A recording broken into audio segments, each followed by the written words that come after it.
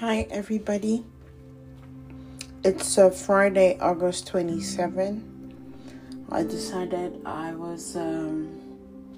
was about time I talked about some part of my life that I've put out before, but maybe I should put a voice to it. And we'll always be thankful for platforms like Anchor and things like podcasts that have illuminated our voices over things that we've kept in our hearts for quite a period of time.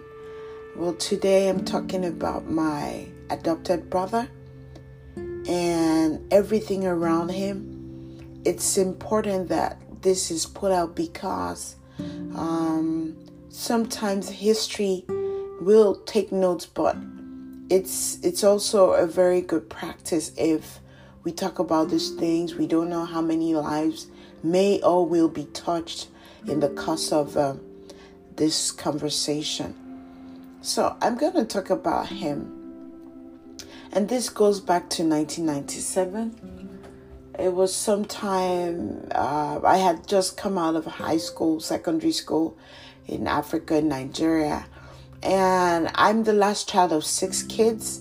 We have I have 3 brothers and 2 sisters, but there was something. We had a neighbor. They used to work for UNESCO and they resided in France. And in the course of her, she was so much into helping people find fulfillment in having kids, either naturally or an option by adoption. And she had sisters and relatives who had never had kids all their lives, and then she wrote a book about how women can conceive. And then furthermore, she started looking for homes where people were willing to give up their kids or something, or people were willing to take in babies of girls who had abandoned their kids, in very obscure places. So this is the role. And then my neighbors also had 6 kids, but they had 5 girls and a boy. Now that boy was the only boy, but I don't know where and what part of their lives why they needed to add on another boy. Maybe they felt their own son was not like he wasn't enough. They just thought he needed company, so they reached out. And this is what happened. The reason why my neighbor in the first instance was even craving a boy child, because their only brother died in a car crash after NYSC, something like a youth program that happens in Nigeria. When you're done with secondary university, you have to serve a 1-year compulsory time to serve the country. So it was in the course of her losing her brother that she had this hunger for always having a male son to replace her brother, because her mom, they had nobody else but sisters. So this is what happened. So she had to go pick up. She found a baby that had been abandoned, of course. And then his name is, this is not his real name. Let me call him Matthew, but it's not his real name. And then she brought Matthew in so that he could be the boy to replace her brother. Her mom was still alive, and her dad, but they just wanted a son. So she did this, and it was so nice to see how much love they had transferred to a baby, and like, oh, this was now going to be like our brother, like her mother's son.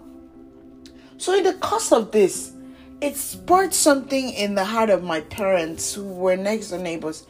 And there was this love for, maybe we can always take in a child and care for the child and, and all of that stuff.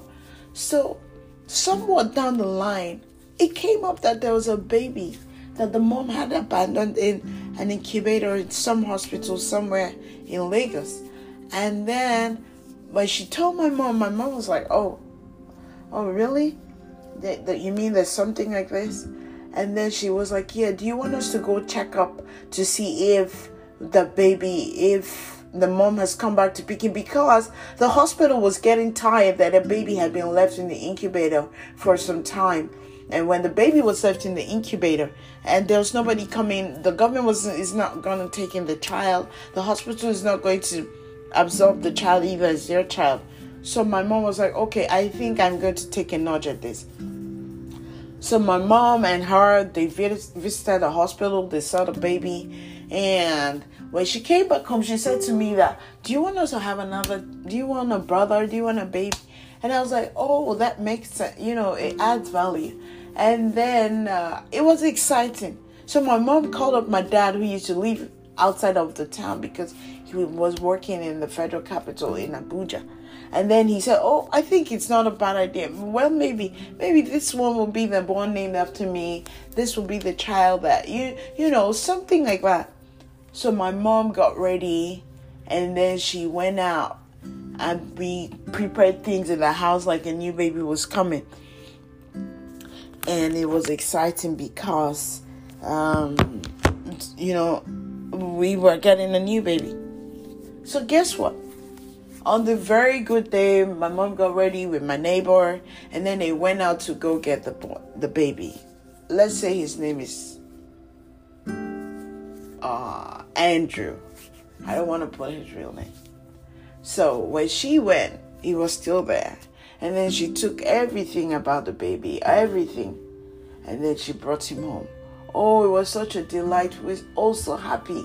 We're also excited. It was something, it was unimaginable. Like, oh my God, we're going to care for somebody. We're going to care for a new baby. And trust me, I was already out of high school.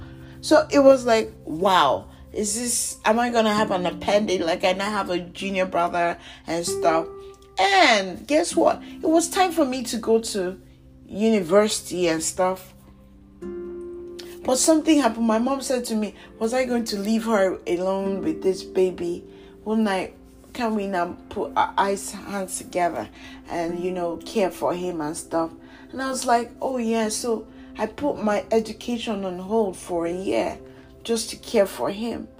And I'll never ever regret it because I think that was a phenomenal part of my life and how much I took on humanity and how much to love people, But something happened in between. When my mom tried to give him a shower, a baby bath, she didn't realize that a part of the incubator had shrunken a part of the leg. Wow. Like, really? Was this what we were going to contend with? So guess what? My mom put everything together. She put his clothes together, put everything together. And then she returned him to the orphanage, to the hospital. I said, no, this baby is not a complete baby. Something's gone wrong, and it was a long story.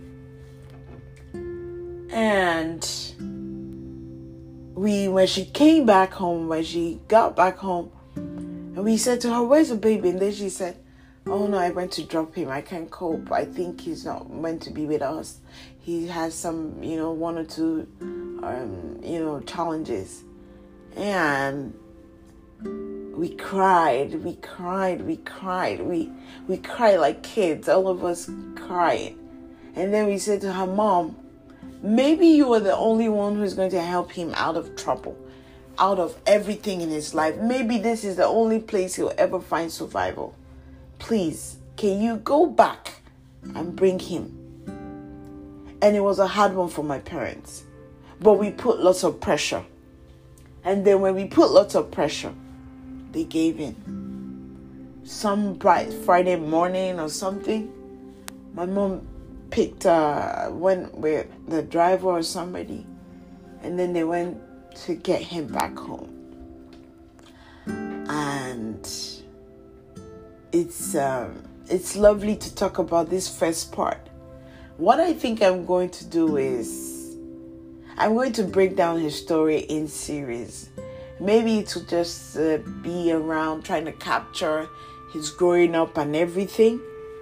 And maybe I'll run 3 series or 4 on him and how much, no matter what you think is about somebody being relative to you, It could be anybody. It mustn't be blood. But you can have brothers and sisters across the world without necessarily them coming from the same womb.